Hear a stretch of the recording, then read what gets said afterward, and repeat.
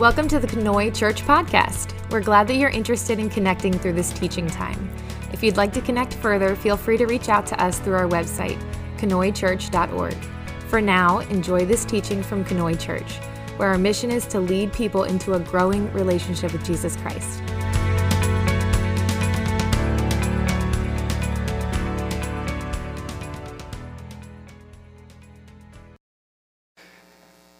Well, I have to first start and say thank you to all the people who are able to make Sunday mornings happen.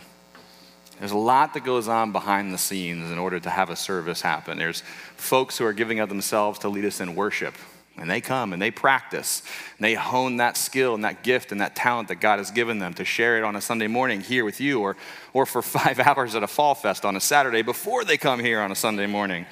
We got folks who sit in the back and they run the sound and who are running the computer and the projection and the online service. And there's even folks who, while today is not their day to be on, if there's a problem, they get up and they come back and they try and get it all figured out.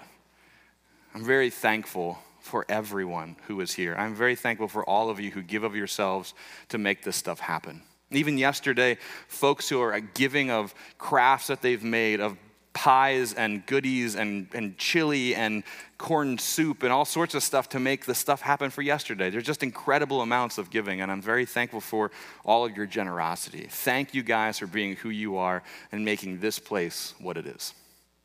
We are in our very final week of the series that we're in called Follow. This is it. This is the last week, and we're going to end on communion. And communion is something there's a sacredness to it. There's an importance to it. And we don't do it every week in this church, and even in our denominational tradition, we don't do it every week. And some people do it every week, and there's nothing wrong with that.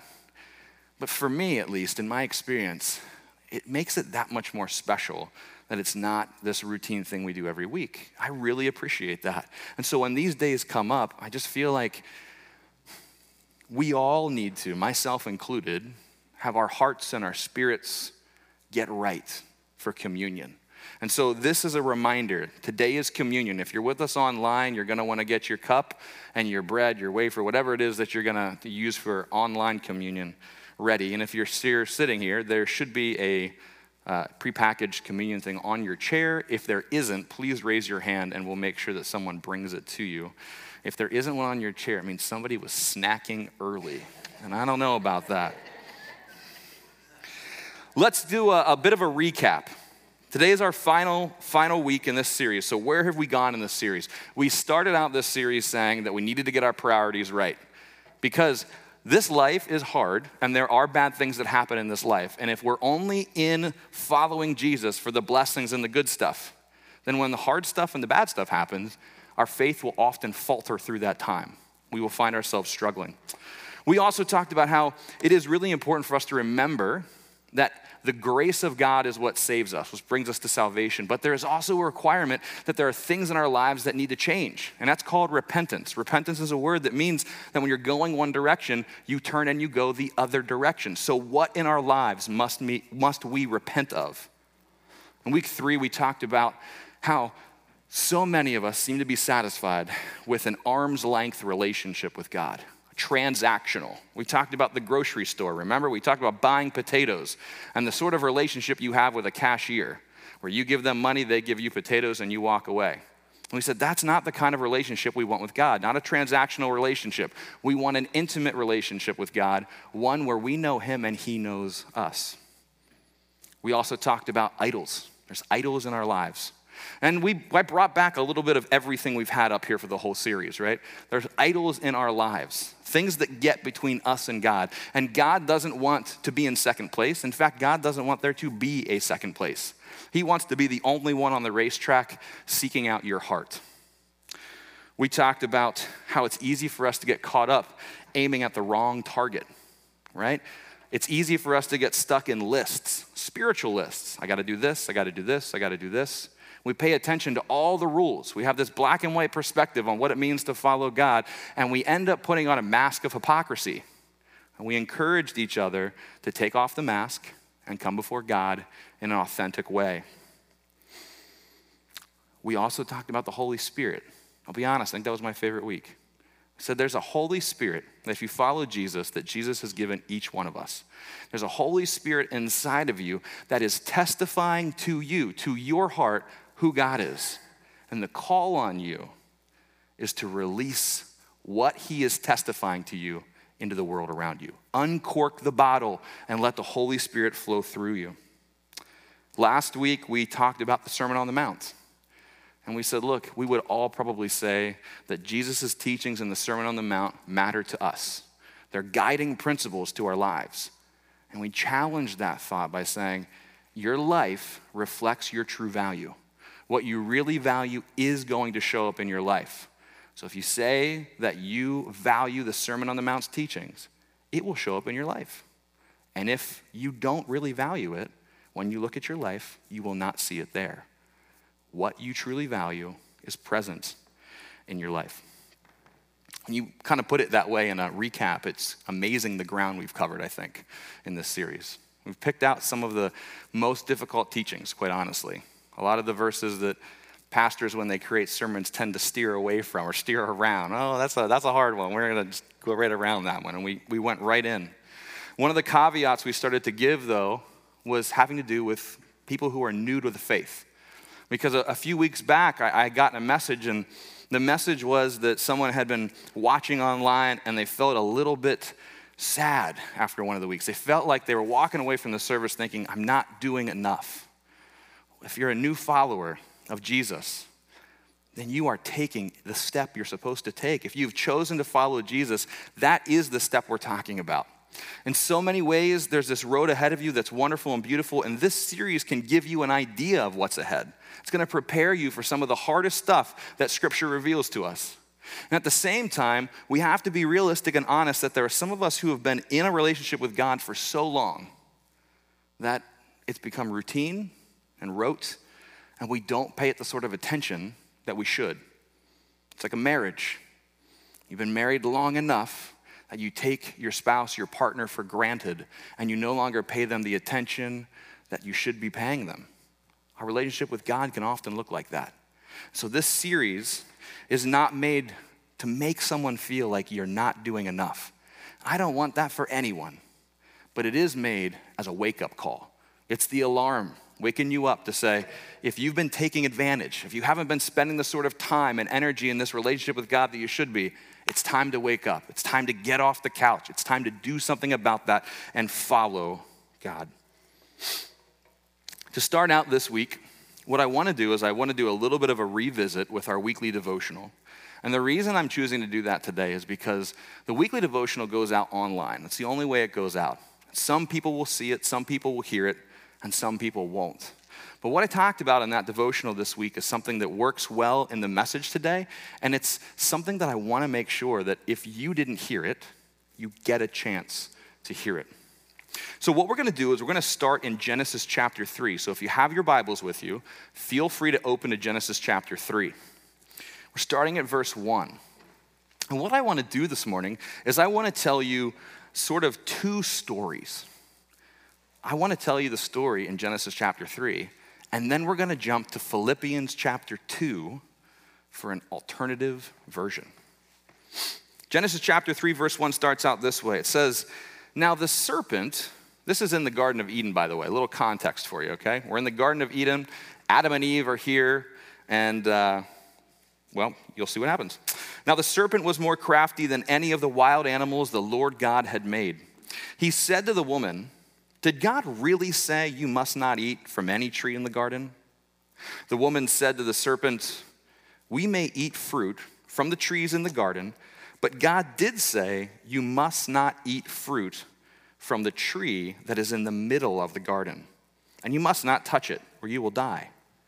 You will certainly not die, the serpent said to the woman, for God knows that when you eat from it, your eyes will be opened, and you will be like God, knowing good and evil. And that's where we'll stop. I want you to pay really close attention to the thing that the serpent says to convince mankind to take this step. The serpent says, you will be like God. The desire to be like God, the desire to have what God has, is a desire that plagues mankind, not just in a Garden of Eden, but all the way forward in time to the present day. The desire to have what God has, the desire to have the knowledge that God has, the desire to have the power that God has. Because if we have that knowledge and we have that power, then we don't have to be dependent on God, right? We can be independent. If you want something done right, you're gonna do it yourself. I did this myself. I built myself. Think about all the statements you hear people say that claim independence. We like independence. Mankind loves, desires to be under its own power. So even in the garden, as the serpent comes to Eve, it's the best argument. If you eat, you won't die. You'll be just like God. Now hear me. Here's the important thing I want you to hear. Mankind does not have the power, right? But mankind wants the power. Now, as Christians, we're supposed to follow the teachings of Jesus, right? Christians, that means Christ-like. So we're not Evians or followers of Adam. I tried to make a Christian word out of the word Adam, and I just couldn't do it. Adamians, it didn't work. So Evians and followers of Adam. That's not what we do. We follow Jesus, right? So how does Jesus relate to power becomes the question. So let's look at Philippians chapter 2, verse 6, okay? Christ Jesus, who being in very nature God, did not consider equality with God something to be used to his own advantage. Rather, he made himself nothing by taking the very nature of a servant, being made in human likeness and being found in appearance as a man. He humbled himself by becoming obedient to death, even death on a cross. Now, what did we say? Mankind doesn't have the power, but mankind wants the power, and mankind is willing to break his relationship with God to get the power. Okay? That's what Genesis 3 tells us. Mankind wants it bad enough that they're willing to break their relationship with God to get it.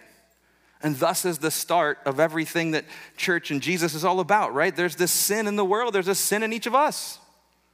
But how does Jesus relate to power? Jesus has the power. What does it say?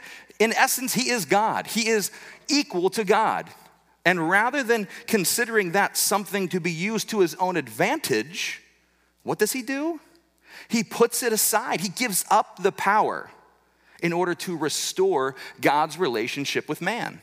So while man wants the power and is willing to break relationship to get it, Jesus has the power and gives it up in order to restore relationship. So when it comes to power, when it comes to our own desires, we follow the way of Jesus. And the way of Jesus is to not consider power or rights to our own advantage, but to put those aside and become a servant, to humble ourselves by becoming obedient even unto death. Now, following Jesus is a journey, okay? It doesn't mean you have to have that all figured out with the first step you take. I want you to remember that it is a journey. We take one step at a time. And sometimes when we give a sermon or a teaching, we talk about a step that's 3 or 4 or 30 steps down. And it's easy to feel like if I'm at the first or second step, how do I get there? Well, you take the next step, and the next step, and the next step. You can't jump ahead. It is a journey that you take one step at a time. Let's talk about what Jesus says looks like for us to follow him. John 3:16. It's probably a scripture that many of you guys have memorized, right? For God so loved the world that he gave his one and only Son, that whoever in him shall not perish but have. It's one that many people know. It's one that we've seen. You might go to a sporting event and see somebody hold up a sign with John 3:16 on it. It's clearly a well-known verse. And this verse centers on believing, right? God so loved the world that he gave his one and only Son, that whoever believes in him will not perish but have eternal life. It's about believing, which is really important. When we talk about that first step, and when I talked about new Christians, that first step, it's believing. It's a step that we all must take on this journey. Step one, believing. But that's not where it ends. It's not much of a journey if you get one step into it, right? It's a longer journey, a journey of many steps. Believing is important, but it's not the only step. So what are some of the next steps?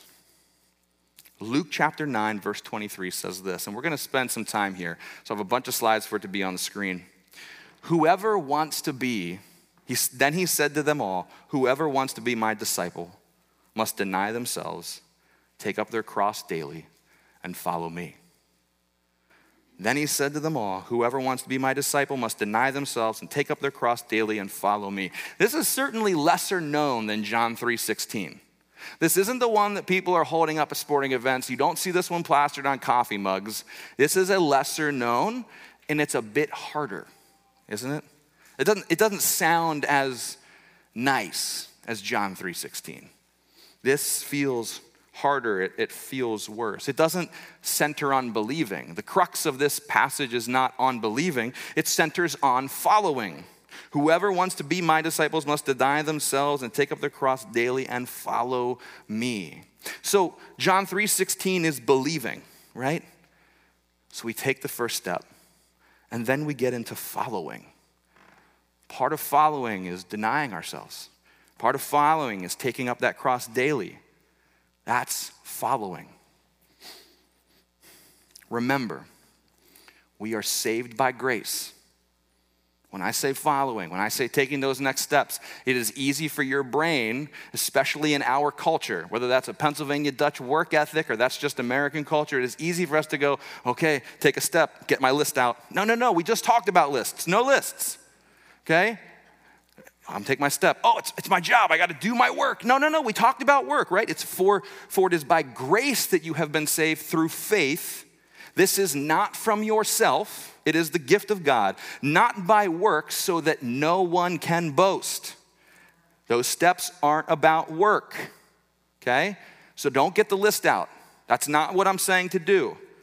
Remember, for you are God's handiwork, created in Christ Jesus to do good works which God prepared in advance for you to do. There is work to be done, but the work to be done comes out of this work that has been done in us. You're not going to accomplish the work in you by doing all those things on the list, okay? Faith and action go hand in hand. We need the believe in John 3:16, and we need the follow in Luke 9:23. You need both of them. Taking steps, one after another, right? Let's look at Luke 9:23, okay? Sometimes when we come across a verse like this that seems hard, it talks about denying yourself, it talks about taking up your cross daily. Those aren't fun. They don't sound good. Not very appealing. And so often the first thing we want to do is we want to say, okay, well, maybe he wasn't talking to me. Maybe there's a way around it or out of this, right? Well, let's break it down. Let's look at the word all. That's the first one we see there. Then he said to them all. Maybe when he says all is a specific group of people and it's all those people, right? All right, all. Let's see. All is the word in Greek, pas. You know what pas means? It means all. It means every. It means whosoever, everyone. It means the whole. It means all persons. So all doesn't give us what we're hoping for, right? It doesn't get us out of this. Then he said to them all. That's everyone, guys. Every single one of us. So what comes after this, there's not really any way out of. So it goes on to say, whoever wants to be my disciple must deny themselves, take up their cross daily, and follow me. Now let's look at the word disciple. I think this is fascinating. The word disciple is actually two Greek words. And you know what they literally mean? Follow after. Whoever wants to follow after me must deny themselves and take up their cross daily. Follow after. It's about this journey that we are on. Okay, follow after. And then there's these two phrases that come up. They're really not so fun phrases. Deny themselves and take up their cross. And it's an and that links those, which means we have to do both of those. It's not one or the other. It's not whichever one you feel like today. It's both of these that we have to do. Denying yourself means that you are unwilling to put your desires above God's desires for you. Think about that. Think about how many times your life is guided, your actions are guided, the way you spend your money is guided by your desires for you, rather than God's desires for you. Think about how many times in your life you have put your desires for you above God's desires for you. Denying yourself means I'm going to make sure God and I are in line. I'm going to pray about this decision. I'm going to think about this thing before I do it, because I want to make sure that I'm following God and not me. And there might be times that we line up, and that is awesome. But more often than not, there's a little voice saying, you shouldn't, and we do because we want to. Denying yourself means we don't set our desires above Jesus. It means that we aren't following Adam and Eve. I already said this, right? We aren't looking for the power for ourselves. We aren't trying to have what we want, even if we want it really bad, because God has a different desire for us. What was God's desire for Adam and Eve? To live in the garden, to take care of the earth, to be fruitful and multiply. He said, don't do this one thing. Everything else you can do. One thing don't do. And what was their desire? The one thing. So rather than God's desire for them, their desire. So what's that thing in your life? Because there's all these things you can do. And there's a couple of things that you shouldn't be doing, and yet we do. Because they're our desire. It's what we want. And we want to put our desires ahead of God's desires for us. So tell me, is there a spirit speaking to you this morning that is telling you, it's showing you something, it's a light on your life saying, I knew it, I shouldn't be doing that thing, I'm doing it anyway. What does Philippians 2 tell us? Philippians 2 tells us that Jesus puts aside his desires, puts aside his power to be what? Obedient, humble. See, those are steps in this journey. We have believing, we're following after, we're being disciples, and somewhere we're being obedient, and somewhere we're learning humility, and these are all steps on this journey. And we have Jesus that we can look to who has taken the journey ahead of us that is showing those very steps. So he puts aside the power, he puts aside his desires, and he's obedient. He humbles himself in obedience even unto death. Wow, what a call. What a hard call for us. Be honest with yourself for a moment. Are you willing? Are you willing to love God that much that you could humble yourself to obedience, to what he's calling you to do today, even now, even when you leave here, in the way that you treat people, in the way that you care for them, and in your marriage, in your friendships, at your workplace? He's calling you to something. Are you willing to be obedient? And when the world tries to stop you, when those voices, when those powers and principalities try to stop you from being obedient, are you willing to be obedient even unto death? And see, in this verse, there's this word. And it comes in there and it says you must take up your cross and deny yourself. How often? Daily. It's a commentary on how often we need to remind ourselves, if our desires are God's desires? Daily.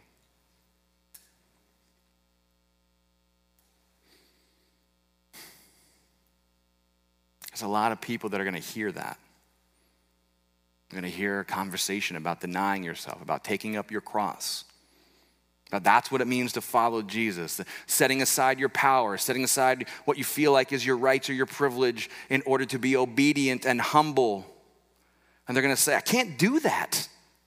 That's too hard. I was talking to somebody yesterday who was telling me a story about a friend who went to the doctor, and the doctor says, you got to do X, Y, and Z for your health. And he looked at the doctor and said, it's not going to happen. I mean, at least he was honest, right? He knows what he's supposed to do, but nope, it's not going to happen. But many of us are going to hear this. We know what we need to do. We say, that's too hard. It's not going to happen. Some of us are thinking in our hearts and our heads, I won't measure up. I'm not good enough. I've already made so many mistakes that I, for sure, am disqualified from all of this. No, that's not true. But I get it. Why fill out an application if you know you're going to be rejected, right? I have a son who's 5 years old, and we live in an apartment. In his bedroom, there's kind of this lofted bunk bed sort of area, and he'll hang out there for his quiet times. And one day during quiet time, I stopped into his room to check on him, make sure he was okay. He's up there in his loft. I can't see him. It's high enough that I can't see without climbing up. So I just kind of poked my head in and I said, Eli, are you okay? Yep. And he poked, I said, can I see you? Because he was too far back, I couldn't see him. And he pokes his head out and he's got this bright red mustache. I mean, red mustache. Well, he's not supposed to get drinks. He's not supposed to get juice by himself. He needs to ask mom or dad for help with that. And I said, did you have some juice? No. Did you have a drink? Yeah. What did you have? Special water. Special water. Well, special water, I'll tell you, he's not wrong here. We call it special water. I don't like the taste of water, so I have these like Mio things. You put a couple drops in the water, right? Eli used about a half a Mio container and a cup of juice about this big, or a cup of water. So that was some strong special water, but that mustache was so red, right? And I was like, buddy, you know the rules. You can't do that. Okay. All right. But the way he said that, I just thought, there's something more to this. I don't know. I feel uneasy. I said, I'm going to come up there. I started to climb up the ladder. And he goes, no, Daddy, don't. I'm good. I'm like, oh, now I really got to go, right? I get to the top of the ladder, and up at the top here is a little bit of carpet. It's kind of a light color. And right there at the top of the ladder is a big red stain like this big on the white carpet. And I'm like, Eli, what happened? I spilled. I know you spilled. I can see that you spilled. This is why you're not allowed to get your own juice. I would have gotten you a lid for the cup. He's terrified to let me get up there and see it because what does he think's going to happen? He's going to be in trouble, right? He might get a spank or something like that. I said, Eli, we're going to have to get that stain out together. So I climbed back down and I got the carpet cleaner and climbed back up and he got some paper towels and I got paper towels and we scrubbed and scrubbed and scrubbed. It's a little pink there still. Can't quite get it out. But how many of us are terrified that we've got some red stain somewhere? We're flipping couch cushions to try and hide it. We're saying, Daddy, don't come up to the loft. And in our lives, Daddy's God, right? We're trying to hide from God. We are like Adam and Eve in the garden having taken a bite of that fruit and God going, where are you guys? Like God doesn't know. And they're going, we're nowhere, right? We're afraid of some sort of divine spank or something. That's not the world, that's not the life that God wants you to live in, where you are terrified of coming to him. God doesn't want you to run away from him with your problems. He wants you to run to him with your problems. Come to God with your problems. He's going to roll his sleeves up. He's going to get the roll of paper towels and the carpet cleaner. You're going to work together at that stain. That's part of what it means to follow after Jesus as we take these steps one at a time together with him. We're not alone in this journey. Not only are we given the Holy Spirit, but God is with us and he has given you a community of people. You're not alone in this journey. We walk together in faith. And we need to stop being terrified that God is going to find out that there's something in our past where we have grasped for the power, where we have done something under our own desires rather than God's desires, and it left a stain somewhere. Guys, we all have stains. I've got stains. Man, I have been flipping couch cushions since I was a little kid. I am telling you, I got some stories that I don't tell you. But my dad's giving the message in a couple weeks, and so maybe you'll hear one or two. I don't know. Hopefully not. The Bible is full of stories of people who are in this very situation. Open to your Bibles to Matthew chapter 9, if you would. If you got your Bibles, Matthew chapter 9, verse 9. And while you're doing that, I want to tell you a little bit about Matthew. Matthew is a disciple. That's who writes the book of Matthew, who writes down the journey of following Jesus. Matthew is a guy who has got a lot of stains. And he's a guy who's got so many stains, he has stopped covering them up. He's stopped flipping the couch cushions. And why is that? Quite honestly, because Matthew probably has been ousted from his family. He has been rejected from his family. How do we know that? Because Matthew has another name. The name is Levi. And for parents to name their kid Levi means there's an expectation that they are going to follow a rabbi, be a rabbi, become a priest, serve God in some way, shape, or form, just like the Levites of old did. His name is Levi, which means he would have been in the same school that every other Jewish boy was in. He would have learned to memorize massive chunks of scripture, and at some point, he would have gotten to the point where either he was told, go do your family's trade, like our fishermen disciples were told, or he would have been told, go find a rabbi to follow. And so somewhere along the way, Matthew tried to put his application in with a rabbi, and he got turned down. No rabbi would take him. For some reason, we don't know the reason. We know he didn't go into his family trade, and we know that he didn't follow a rabbi. Instead, Matthew becomes a tax collector. Now look, no one likes tax collectors today, right? But back in, I shouldn't say that. We love tax collectors, all right? If you're watching online, you're a tax collector, we love you. I didn't mean to say it that way, all right? No one likes taxes today. That's what I should have said, all right? But in biblical times, you didn't separate taxes from tax collector. All right, you didn't like the tax collector. And here's the thing, Matthew's Jewish. The taxes are put on you by the Romans. So to be a tax collector meant you were working for the Romans. So you're working for the enemy. You're a traitor. Even if you're a fair tax collector, you're a traitor. But you know how most tax collectors did it? If the tax was 2%, they charged 3 or 4. They pocket the extra 1 or 2%. They get really wealthy. They tax their peers that much harder. The Romans get paid, and no one likes you, okay? So even if you're an honest tax collector, no one likes you, but likely you're not even an honest one. Matthew becomes a tax collector for the Romans. Tax collectors are the enemy. And let me just, one more piece. It's not even that you're not liked.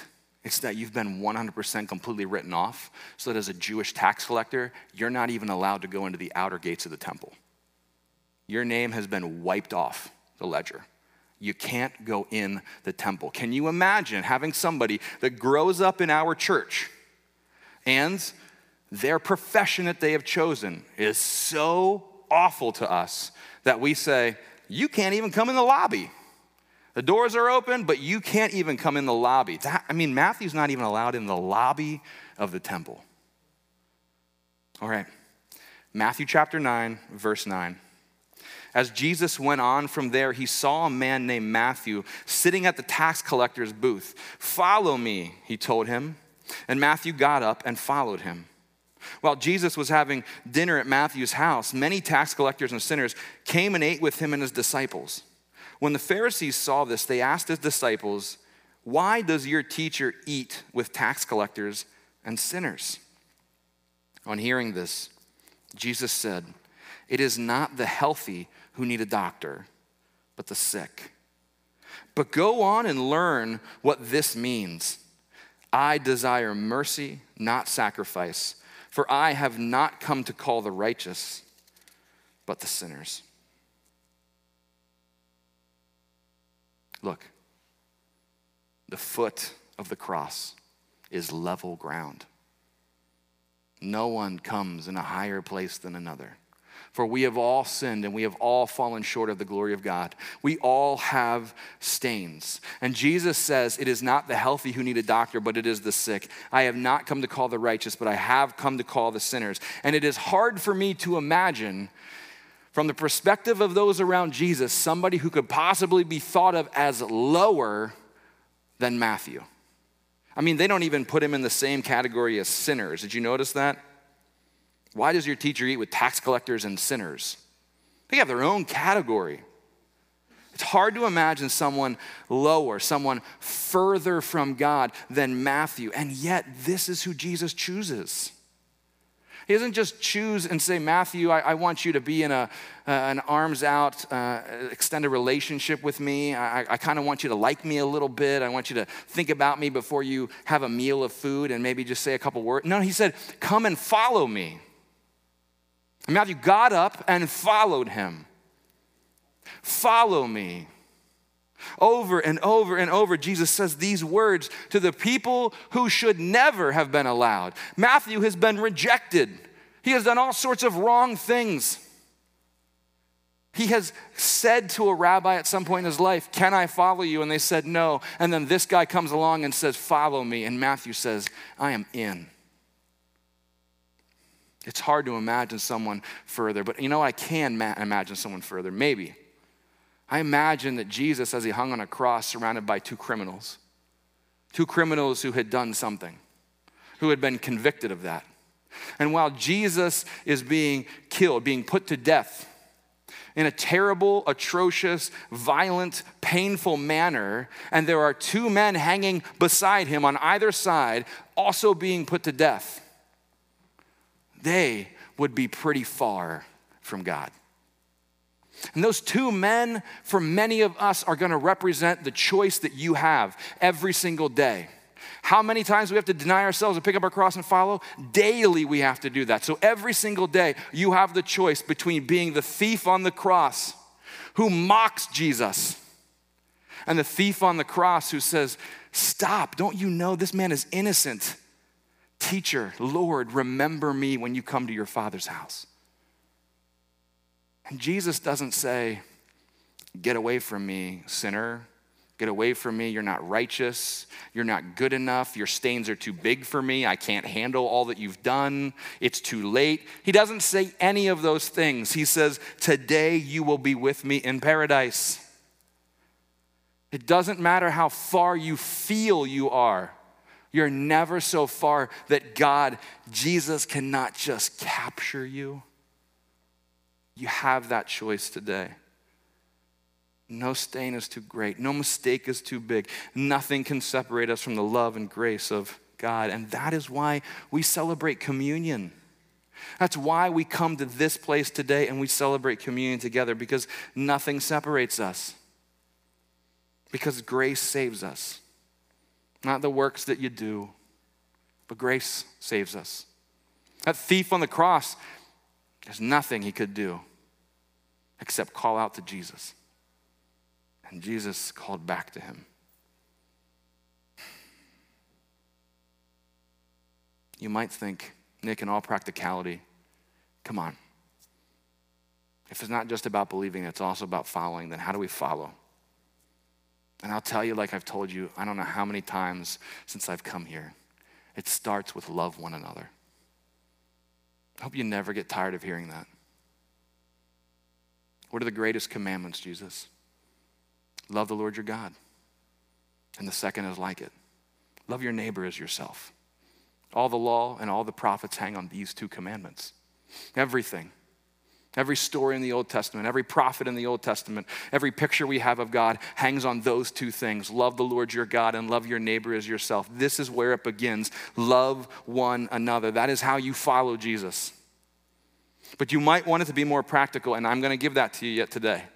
But I'm going to do it. I'm going to let the Bible do it for us. I'm going to give you the rest of that Philippians 2 passage that we read earlier about Jesus giving up his power. I'm going to start at the beginning.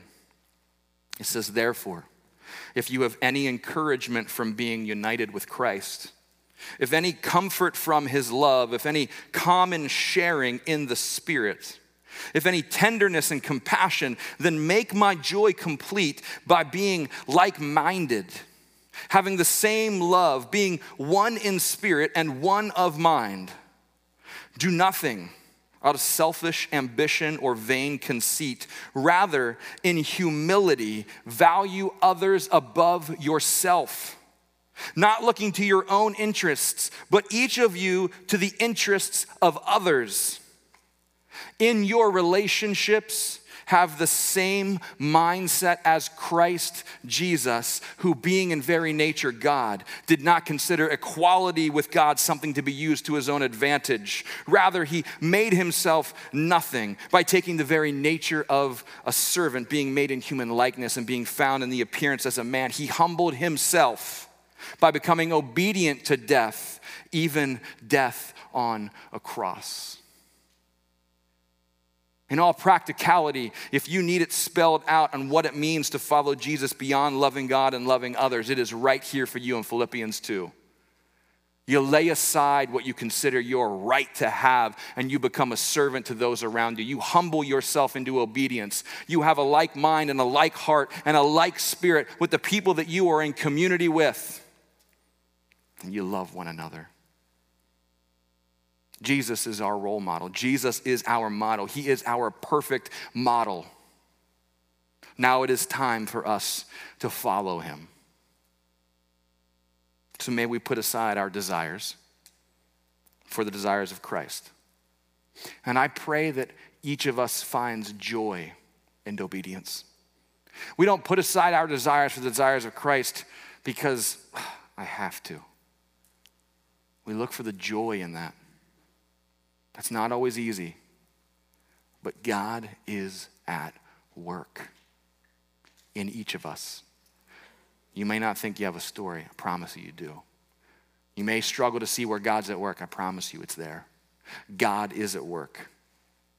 And as we pick up that cross daily, as it bites into our shoulder, may we remember that there was one who carried a cross for each of us before us. And we follow in his footsteps. May we look to him to guide us. And my friends, from the bottom of my heart, may we follow Jesus together.